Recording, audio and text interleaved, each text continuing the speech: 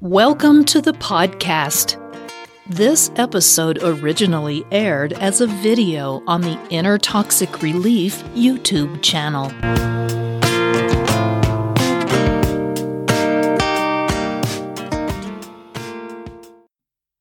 Inner Toxic Relief presents, Do Narcissists Care About Your Feelings?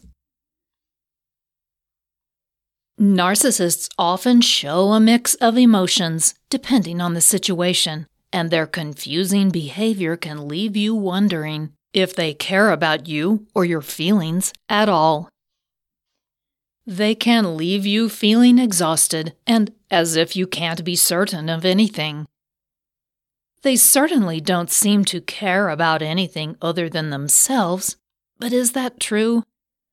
Do they care about how you feel? The truth is that narcissists have emotions just like anyone else, but they process them differently, and though they might truly care about you, it is hard for them to empathize with you or consider your feelings. They are too preoccupied with their narcissistic supply to be concerned about you. To understand this better, it's important to explore how childhood trauma has changed the way a narcissist processes their emotions and views the other people in their life. Keep watching to know more about how they think and how to avoid the problems that are common in a relationship with a narcissist. How do narcissists experience emotion? Narcissists do experience emotions, but they repress them so deeply that they don't play a conscious role in their lives. They don't govern their behavior on a conscious level, but unconsciously, they affect them very strongly. Part of the problem that narcissists have is that they bundle their positive and negative emotions together. That creates a lot of frustration for them, which frequently becomes aggression. This has to do with the way they were raised. Narcissists' emotional repression and grandiose ideation. Narcissists weren't provided with the unconditional love that children crave and deserve. Instead, the narcissist's childhood was filled with unpredictable, confusing bouts of rage, envy, guilt, and other unhealthy emotions shown by their caregivers. Those experiences caused the narcissist to retreat into a private world, one where they could believe themselves to be omnipotent and omniscient, where they could be immune to that kind of abusive treatment. To protect their true self, the narcissist stows it deep in their psyche, and to take its place, they construct a false self that they then present to the world. It's this false self that performs the function of the ego.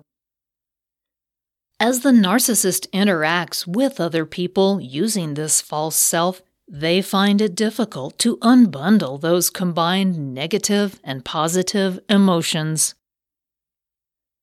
Over time, they become phobic about feeling anything, and when they do experience positive emotions, that very fact provokes negative ones. Thus, they tamp down any true emotional stirrings until they are nothing more than distant sensations. Even those ghost-like emotional stirrings are only felt when the narcissist is receiving their narcissistic supply. This usually happens when they are in the idealization phase of a relationship. Why can't narcissists empathize?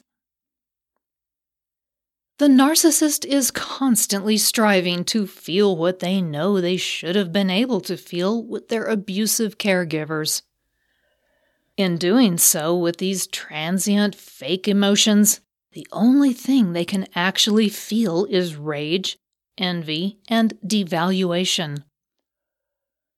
This is the same pattern they experienced in their dysfunctional childhood. The fact that they can't feel true emotions also means they can't empathize with the emotions of others. In fact, they come to hold the people in their lives who are capable of feeling true emotions with contempt and ridicule. They find them to be overly sentimental and irrational. They believe themselves to be the truly rational one. What do narcissists think of other people's feelings? Because of the way they have stashed their own emotions deep inside, narcissists believe that other people are really faking the emotions they feel to achieve a goal, just like the narcissist does. Because they believe the emotions of others to be fake and grounded in some nefarious ulterior motive, narcissists are typically suspicious when someone seems emotional toward them. They may even become aggressive and respond with narcissistic rage. All of this is related to the toxic shame the narcissist really feels inside. They may seem arrogant and confident on the outside, but inside they feel weak and vulnerable. They have to deny those feelings to function, and that's why they refuse to show any genuine emotion to those they claim to love. This sense of vulnerability is also why they project a grandiose facade. Additionally, it's why they devalue and criticize those around them. They can't afford to let anyone get too close, since that would make them vulnerable to genuine feelings of loss and grief when they are ultimately rejected, as has happened so many times in their life. Instead, the narcissist replaces any true emotions with feigned emotions, which means they decide what they are supposed to feel and pretend to be feeling just that. Their true emotions, meanwhile, are stuffed deep inside their psyche. What they show to the world is carefully planned, goal-setting, and the result of careful cognitive analysis. The result is a rather empty effect, devoid of any true emotion. Can a narcissist really love you? This is a difficult question to answer because no one truly ever knows what someone else is feeling. What is true is that the damage done to the narcissist that resulted in their undeveloped sense of self has altered the way they experience and project emotion. They can't trust the emotions someone claims to feel for them, and they can't allow themselves to be vulnerable by showing the emotions they may feel for that person in return. Instead, they project what they have analyzed should be the proper emotional behaviors without truly engaging their genuine feelings. The truth is that if they love you, they will likely be incapable of showing it, at least not in any way that would make them vulnerable to your rejection, something that, despite their feeling of superiority, they fear. The fear of losing your love may be real, but it is also rooted in the fear that they will lose their narcissistic supply. Thus, their motives are ultimately rooted in their own self-interest. Finally, navigating the complexities of the emotions a narcissist may or may not be feeling is a frustrating endeavor, to say the least.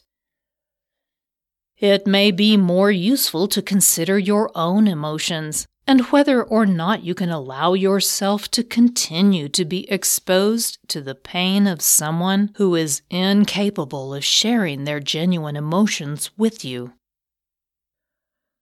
What's more, you must be on alert because, as Patricia R. Cooksey, who studied narcissism in relationships, states, "To the narcissist, your positive emotions are uninteresting, except as useful knowledge to control or manipulate you.